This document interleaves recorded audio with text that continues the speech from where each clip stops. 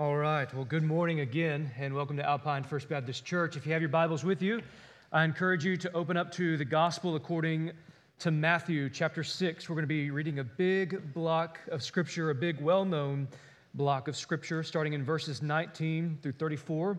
I'm going to start off by reading that for us this morning so that our minds can get oriented with this passage and where we'll be going today. Matthew chapter 6, verses 19 through 34. It says this: "Do not lay up for yourselves treasure on earth, where moth and rust destroy and where thieves break in and steal. But lay up for yourselves treasures in heaven, where neither moth nor rust destroys and where thieves do not break in and steal. For where your treasure is, there your heart will be also. The eye is the lamp of the body. So if your eye is healthy, your whole body will be full of light. But if your eye is bad, your whole body will be full of darkness. If then the light in you is darkness, how great is the darkness? No one can serve two masters, for either he will hate the one and love the other, or he will be devoted to one and despise the other. You cannot serve God and money. Therefore, I tell you, do not be anxious about your life, what you will eat or what you will drink, nor about your body, what you will put on. Is not life more than food, and the body more than clothing? Look at the birds of the air. They neither sow nor reap nor gather into barns, and yet your heavenly Father feeds them. Are you not of more value than they? And which of you, by being anxious, can add a single hour to a span of life? And why are you anxious about clothing? Consider the lilies of the field, how they grow. They neither toil nor spin. Yet I tell you, even Solomon, in all of his glory, was not arrayed like one of these. But if God so clothes the grass of the field, which today is alive and tomorrow is thrown into the oven, will he not much more clothe you, O you of little faith? Therefore, do not be anxious, saying, what shall we eat, or what shall we drink, or what shall we wear? For the Gentiles seek after these things, and your heavenly Father knows that you need them all. But seek first the kingdom of God and his righteousness, and all these things will be added to you. Therefore, do not be anxious about tomorrow, for tomorrow will be anxious for itself. Sufficient for the day is its own trouble." So this morning, with this large, well-known block of Scripture, it's likely that you've heard a sermon or two or three or 10 on one of these passages. This is one that is famous that pastors go back to. And there's a lot that can be said about these passages. However, this morning, we're going to focus on the three imperative statements that Jesus gives within this passage. Maybe you noticed them as we read them. The three imperatives: store up your treasures in heaven, you can't serve God and money, and seek first the kingdom of God and his righteousness. Now, out of these three imperatives, there's one that stands above the rest. Do you see it? It's what Jesus says here: seek first the kingdom of God and his righteousness. It's the one that the other two flow from, the first step in the process. Jesus says, seek first the kingdom of God. Now, the reason this is because it shapes how we see God and see others. You see, we cannot seek to store up treasures in heaven by doing what we think are righteous acts and not seek God, not seek his kingdom and not seek his righteousness. If we do righteous acts not seeking God, we'll turn into the person that we saw that prays to be seen, or the person that fasts to be seen. Their reward is given to them. When I was a kid, my cousin and I went to a revival with my grandfather. I think it was in the Toledo Bend area. I don't remember how old we were. We were probably like the 8 and 9 range. And somehow during the revival, after the revival, I remember us being in the car and being stopped by these people that were having a conversation with my grandfather and the minister that were in the car. And they were telling them that they didn't have enough, that their money was running short and they needed more, and they haven't been giving to the church. And the minister's response was, well, you need to give more to the church. If you give more to the church, then the Lord will bless you. You see, we treat these passages as some sort of Roth IRA or some sort of money market account that if I put more money into it, then God is going to bless me. You turn on CBN, the Christian Broadcast Network, and you'll see it. Wolves promising to bless you with money if you bless them with money into their kingdom. But is that what Jesus is saying in this passage? Maybe we've interpreted this passage that way before. Well, I don't have as much as I want because I've not given enough to the church. And if I give more to the church, then God is required then to bless me. But is that what Jesus is saying? Does Jesus ask for money in this passage? Does Jesus say, hey, give me some money to keep my ministry going today? With your monthly gift of $20, I'll send you a prayer towel and we'll cast out that demoniac down the street. Does Jesus say these words? No. He doesn't say this in this passage because Jesus isn't only talking about money. Jesus is talking about money, but not only about money. This passage today requires us to take a deep, introspective look at ourselves. And if you were here last week on the Sermon on Fasting, how fitting is that? I mean, that we're coming right off of that, and Jesus is still wanting us to take an introspective look within ourselves. Jesus is and is not talking about money. He is concerned about how we view money, how we spend money, and how we can use our money to help make it on earth as it is in heaven. So today, no one can say I'm off the hook because I don't have a lot of money. No one can say that Jesus really isn't targeting me because my bank account is not flush. Jesus isn't targeting those who are wealthy among us and somehow making wealth bad, but rather Jesus is calling us to consider what drives and motivates us. Let's start out by looking at verses 22 through 24, where Jesus is going to end by saying you cannot serve God and money. He says this, "The eye is the lamp of the body. So if your eye is healthy, your whole body will be full of light. But if your eye is bad, your whole body will be full of darkness. If then the light in you is darkness, how great is the darkness? No one can serve two masters, for either he will hate the one and love the other, or he will be devoted to the one and despise the other. You cannot serve God and money." Now consider with me for a moment the power that money has. Money has the power to give us the ability to not ask questions. I'll say that again. Money has the power to give us the ability to not ask questions. With the right amount of money, we gain the ability to lose concern for the cost and the outcome.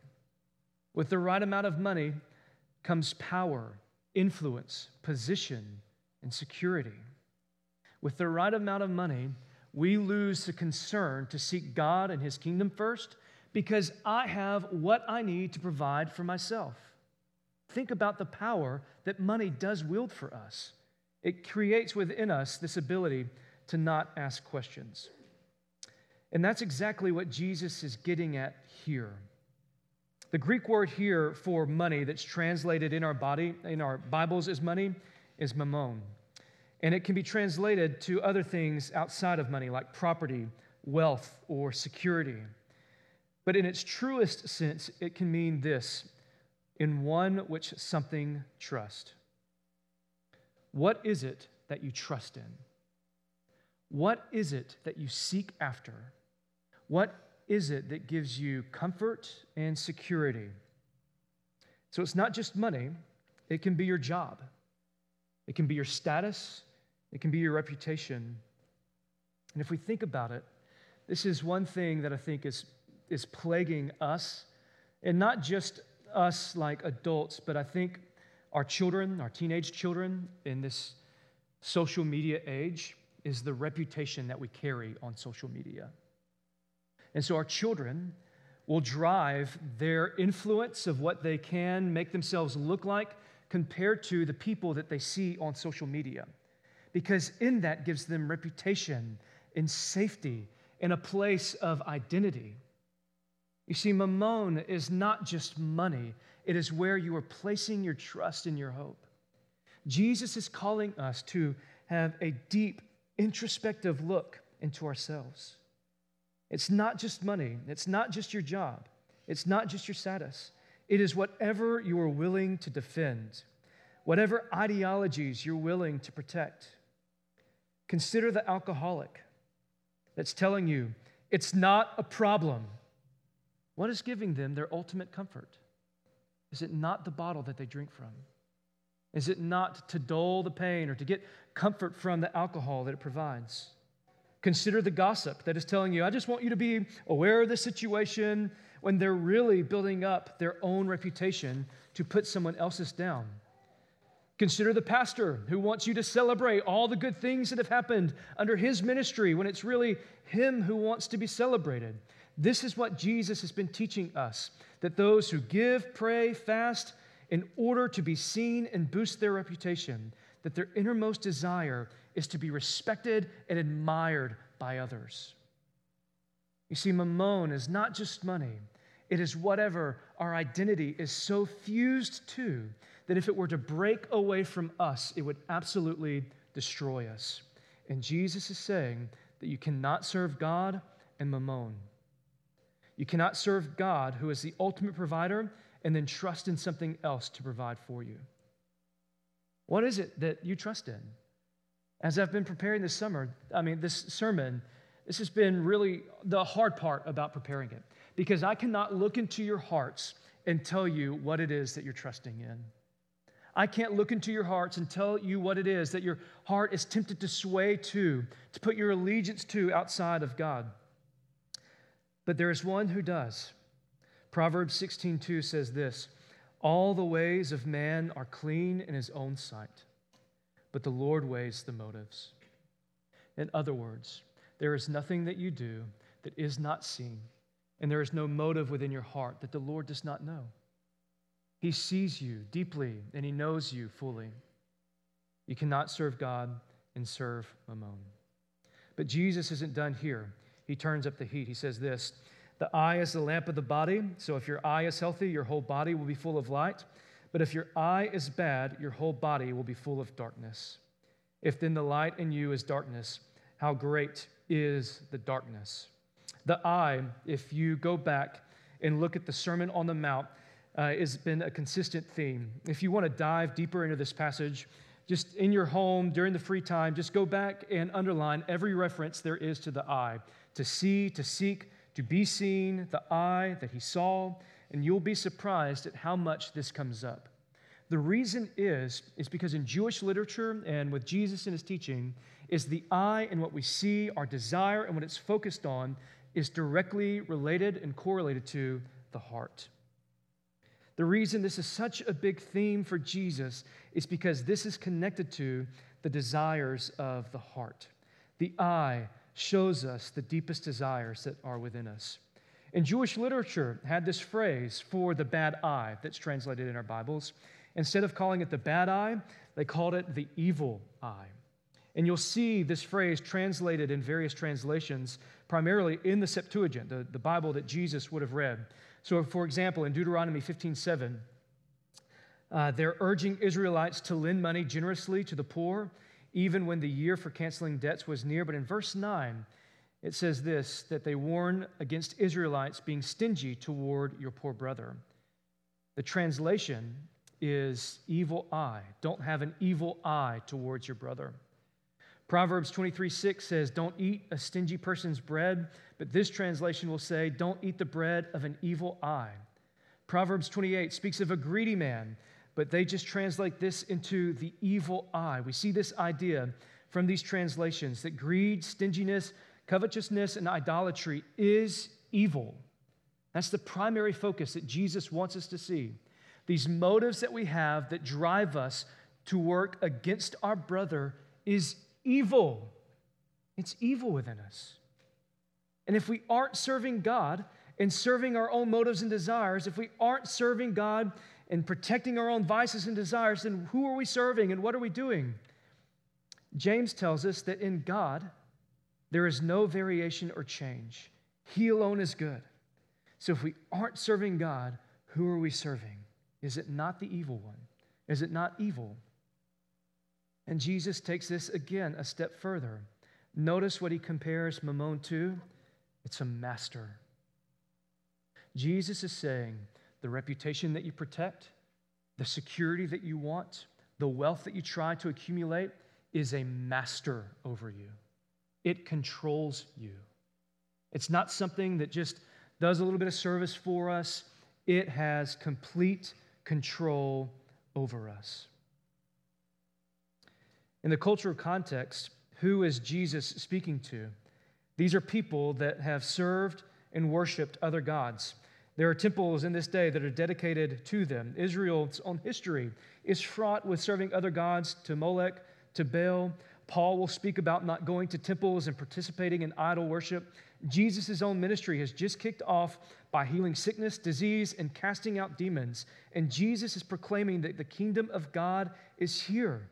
You can't go back and serve other gods. And this is still the message for us today. However, instead of going to temples to worship idols, we often go within ourselves. You see, we live in a day where we live in the age of finding oneself. This is the age where finding oneself is the greatest endeavor in life. Who are you? What are you meant to be? The creed of the American age is to find out your truth and live it. Because it's commonly held belief that if I just find myself, if I can find who I am, who I'm truly meant to be, then there I will have true freedom. But Jesus says it's not freedom you'll find, but a master that you will serve. It's not freedom that you will find, but a master that you will serve. This plays out in our politics today, goes all the way into gender expression. This is expressed in phrases like, I'm just trying to find my truth, or I'm just trying to find what makes me happy, to be fulfilled. The greatest endeavor is to find out who we are so that we can be set free, but it inevitably becomes a master that we serve. To find yourself, though, Jesus says, seek first the kingdom of God and his righteousness. Everything flows from that. And again, this is where I wish that we could have an honest conversation about what is controlling your thoughts and your motives and your desires. I wish I could help you answer this, and maybe we could through conversation.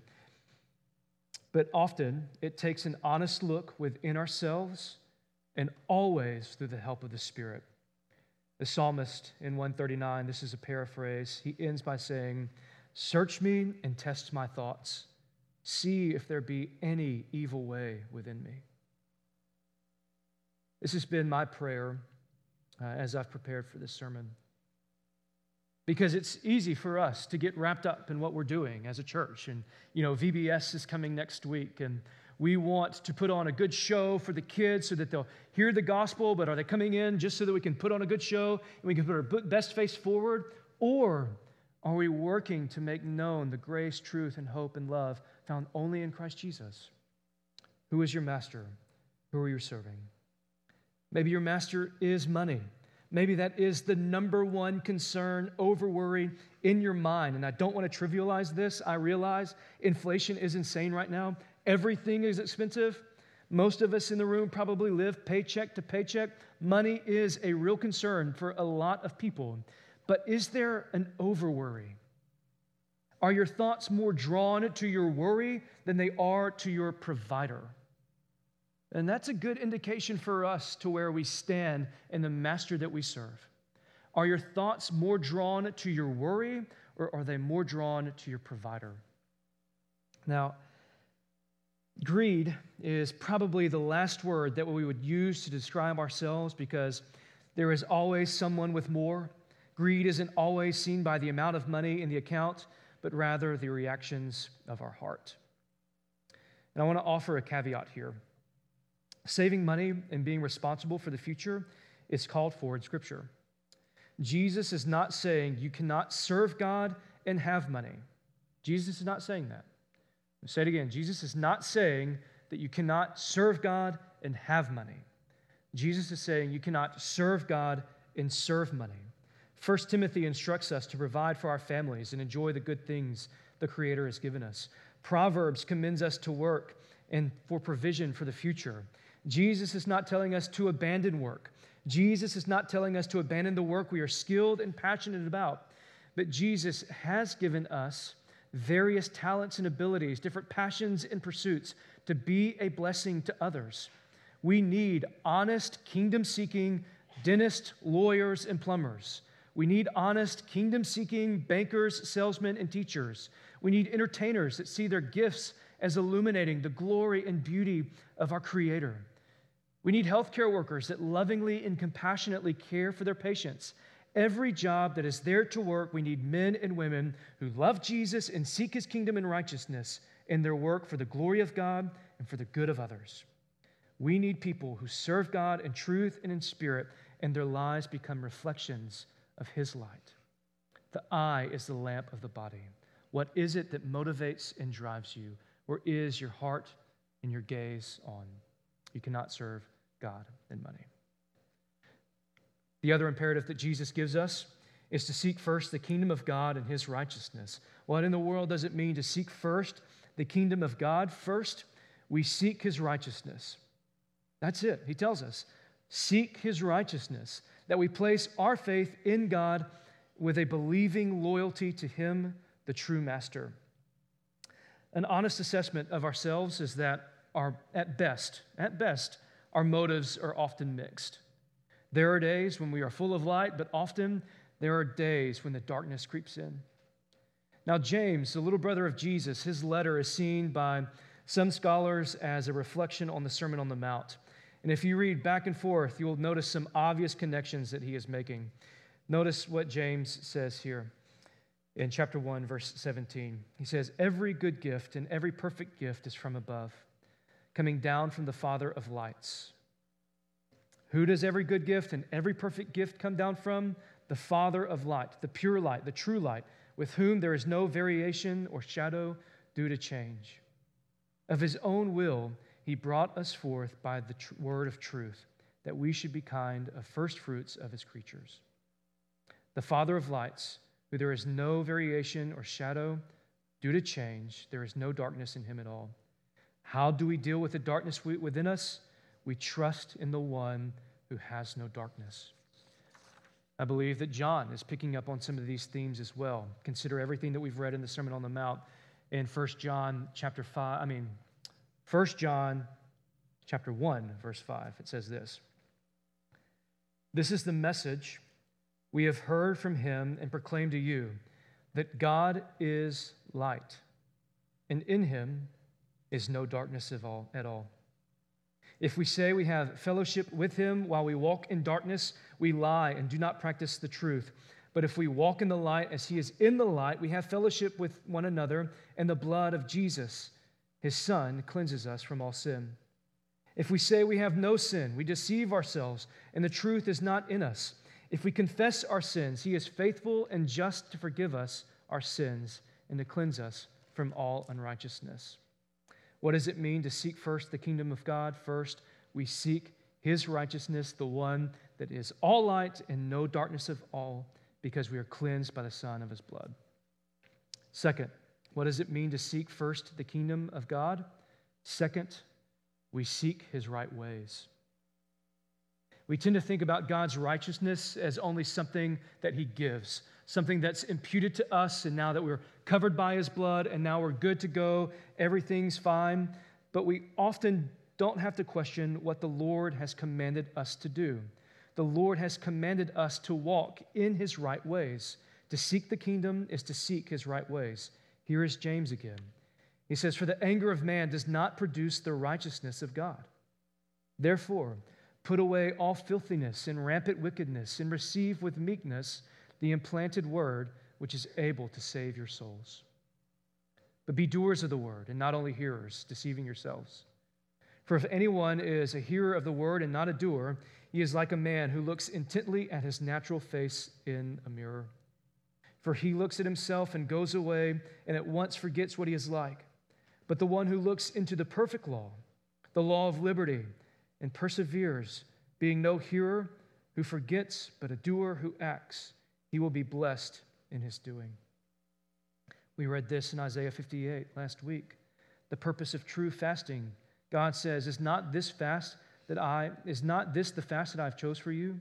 To loose the bonds of wickedness, to undo the straps of the yoke, to let the oppressed go free, and to break every yoke? Is it not to share your bread with the hungry and bring the homeless poor into your house? When you see the naked, to cover him, and not to hide yourself from your own flesh?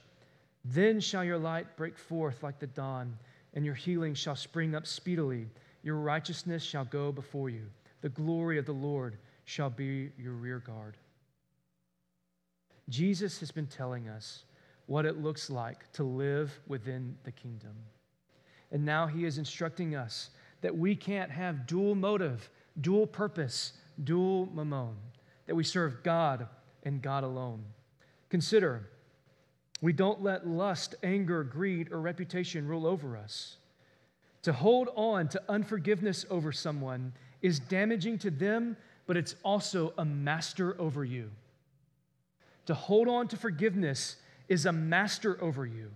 It requires you to hold on to bitterness and anger, to see everyone through lustful eyes is a power over you.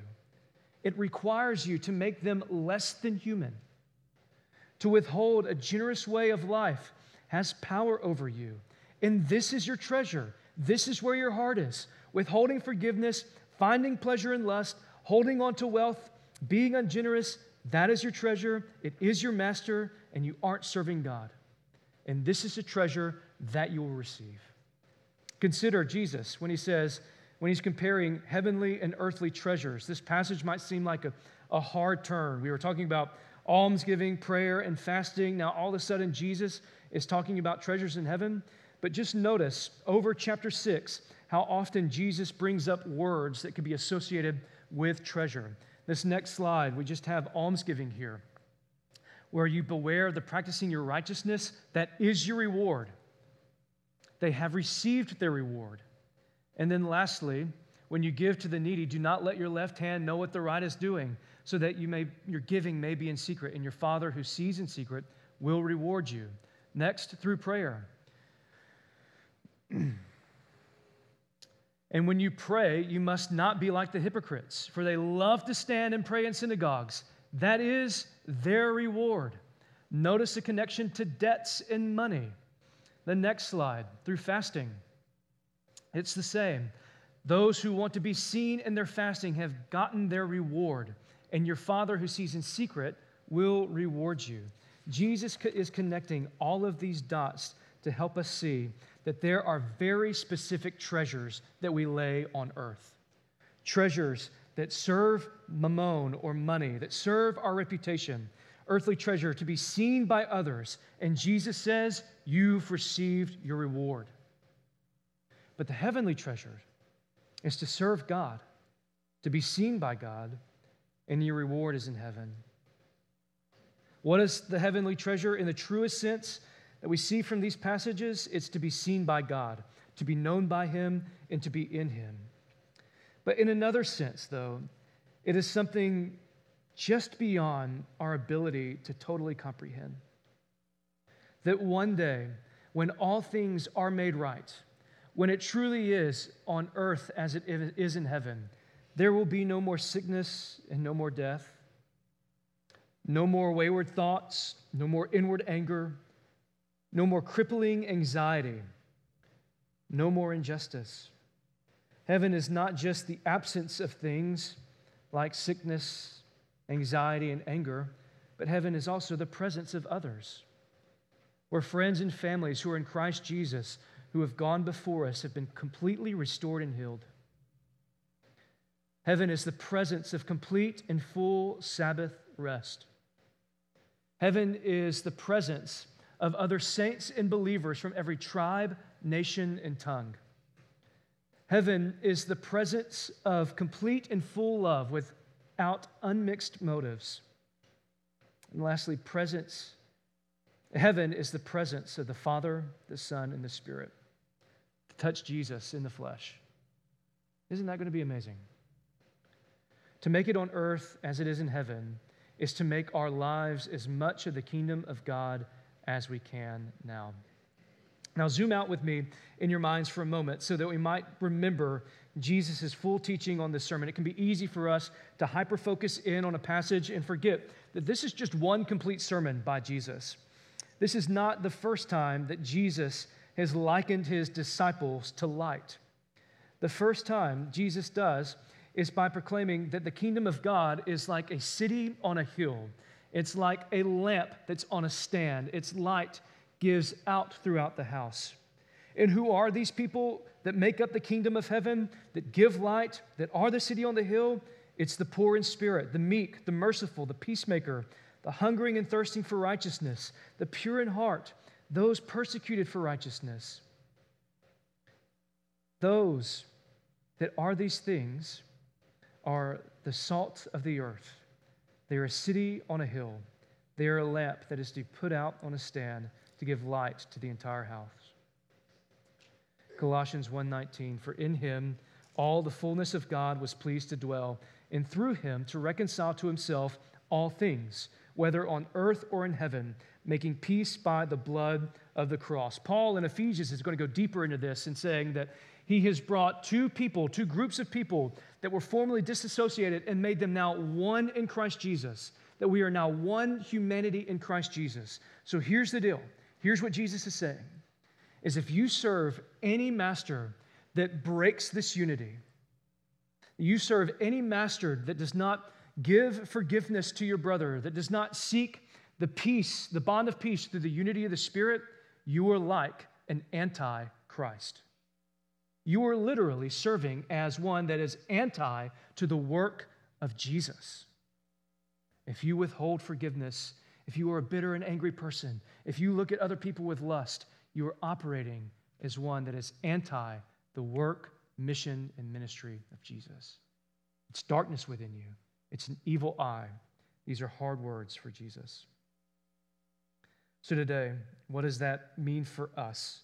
How should we conclude where our hearts are, what we should do? We should remember that first we seek the kingdom and his righteousness, that we've been given righteousness freely by Jesus. But second, we bring forth his kingdom by living in right ways. And then lastly, Jesus is going to sum up this portion of his sermon in this way. Therefore, I tell you, do not be anxious about your life, what you will eat or what you will drink, nor about your body, what you will put on. Is not life more than food, and the body more than clothing? Look at the birds of the air. They neither sow nor reap nor gather into barns, and yet your heavenly Father feeds them.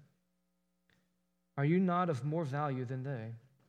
And which of you, by being anxious, can add a single hour to a span of life? And why are you anxious about clothing? Consider the lilies of the field, how they grow, neither toil nor spin. Yet I tell you, Solomon in all of his glory was not arrayed like one of these. Maybe you have been in a season of anxiety and your friend has quoted that to you, and it's not been a lot of help because you've heard it 1,000 times before. You don't really know how to deal with it. But here's what Jesus is telling us. He's telling us that our lives are more than the material things that we collect. Our lives are more than the material things that we collect.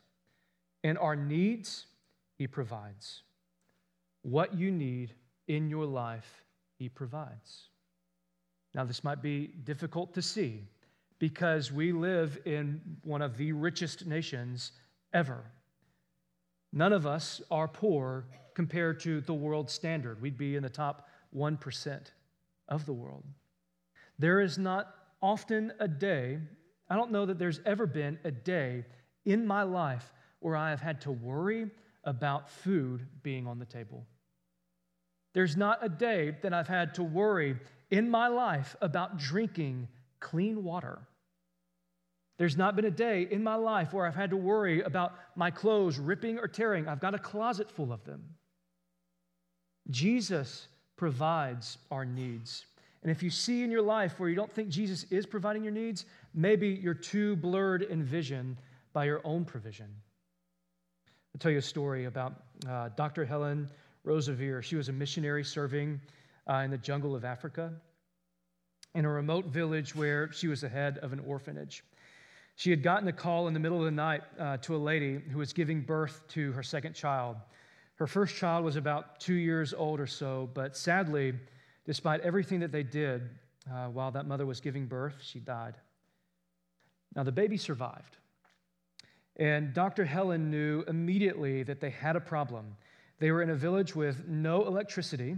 The mother had died, so they now had to fight to keep the baby warm so that it would survive. They were completely primitive.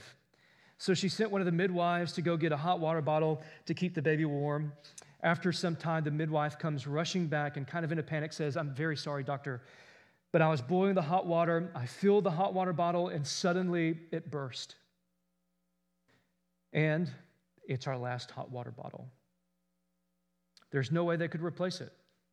They're in a remote village near the equator. So what do? There's not much you can do. You get the people and you start creating rotations of these people to keep the baby warm by the fire. The next day, Dr. Helen went to the orphanage at midday, as she normally did, to pray with the children. She would tell them for things to pray for, and she had a list of things. And in that list of things, she mentioned that there was a new baby that needed a hot water bottle, and to pray for her little sister who was crying because her mother had just died. A little girl burst forward and prayed in a very blunt way, "Dear God, please send us a hot water bottle. It'll be no good tomorrow because the baby will be dead. So please send it this afternoon." Dr. Helen admits that during this prayer, she's thinking, who in the world is going to send us a hot water bottle? We'd never even get mail, much less who will send us a hot water bottle when we live on the equator. And she said, little Ruth added, "Also, God, while you're at it, send a dolly for the little girl so that she knows Jesus really loves her." Dr. Helen confesses that she didn't say amen. She knows in her heart that God can do anything, but this seemed beyond practical. That afternoon, Dr. Helen is teaching in the girls' school, and she gets word that there's a visitor outside of her house. So when she gets to her house, she notices that the car is gone, but there is a 22-pound parcel from Southeast London at her door. This is amazing. It was the first parcel that she had received in 4 years since she had been a missionary in the field. So it's a special occasion. She gets all the girls from the orphanage. They start to unwrap it very carefully because they can't waste anything where they're at. So they string the paper together, they wrap it all nice and neatly, and then they open up the parcel, and on top were these brightly knitted jerseys that the kids loved. She starts handing them out, praying that they're enough for all the kids. Under that, there were some bandages for leprosy patients. Under that, there were some other medical items that they would need. But then she pushes her hand deep into the parcel, and within it, what does she pull out? A hot water bottle. Afterwards, she's holding it up. She begins to burst into tears. And little Ruth jumps into the front of the line and says, if he sent a hot water bottle, he sent the dolly too. She dives into the package, and what does she pull out? A little doll. Jesus hears your prayers, and he provides for us all of our needs. If you are living in this moment of temptation to see, I don't know how God is providing for me, maybe it's because we are tempted to worship ourselves and see ourselves as our true provider when there is one who is full of light and the ultimate provider of it all. Jesus cares for you. It might be hard to see. It might be hard to understand, to know, to grasp, but it becomes difficult to see when we serve Mammon, when we serve ourselves. We need to make a daily habit of praying, Lord, search me and test me. See if there be any evil way within me, so that we can be completely humble before the Lord. But here's the beautiful thing. Jesus doesn't just provide what we need for today.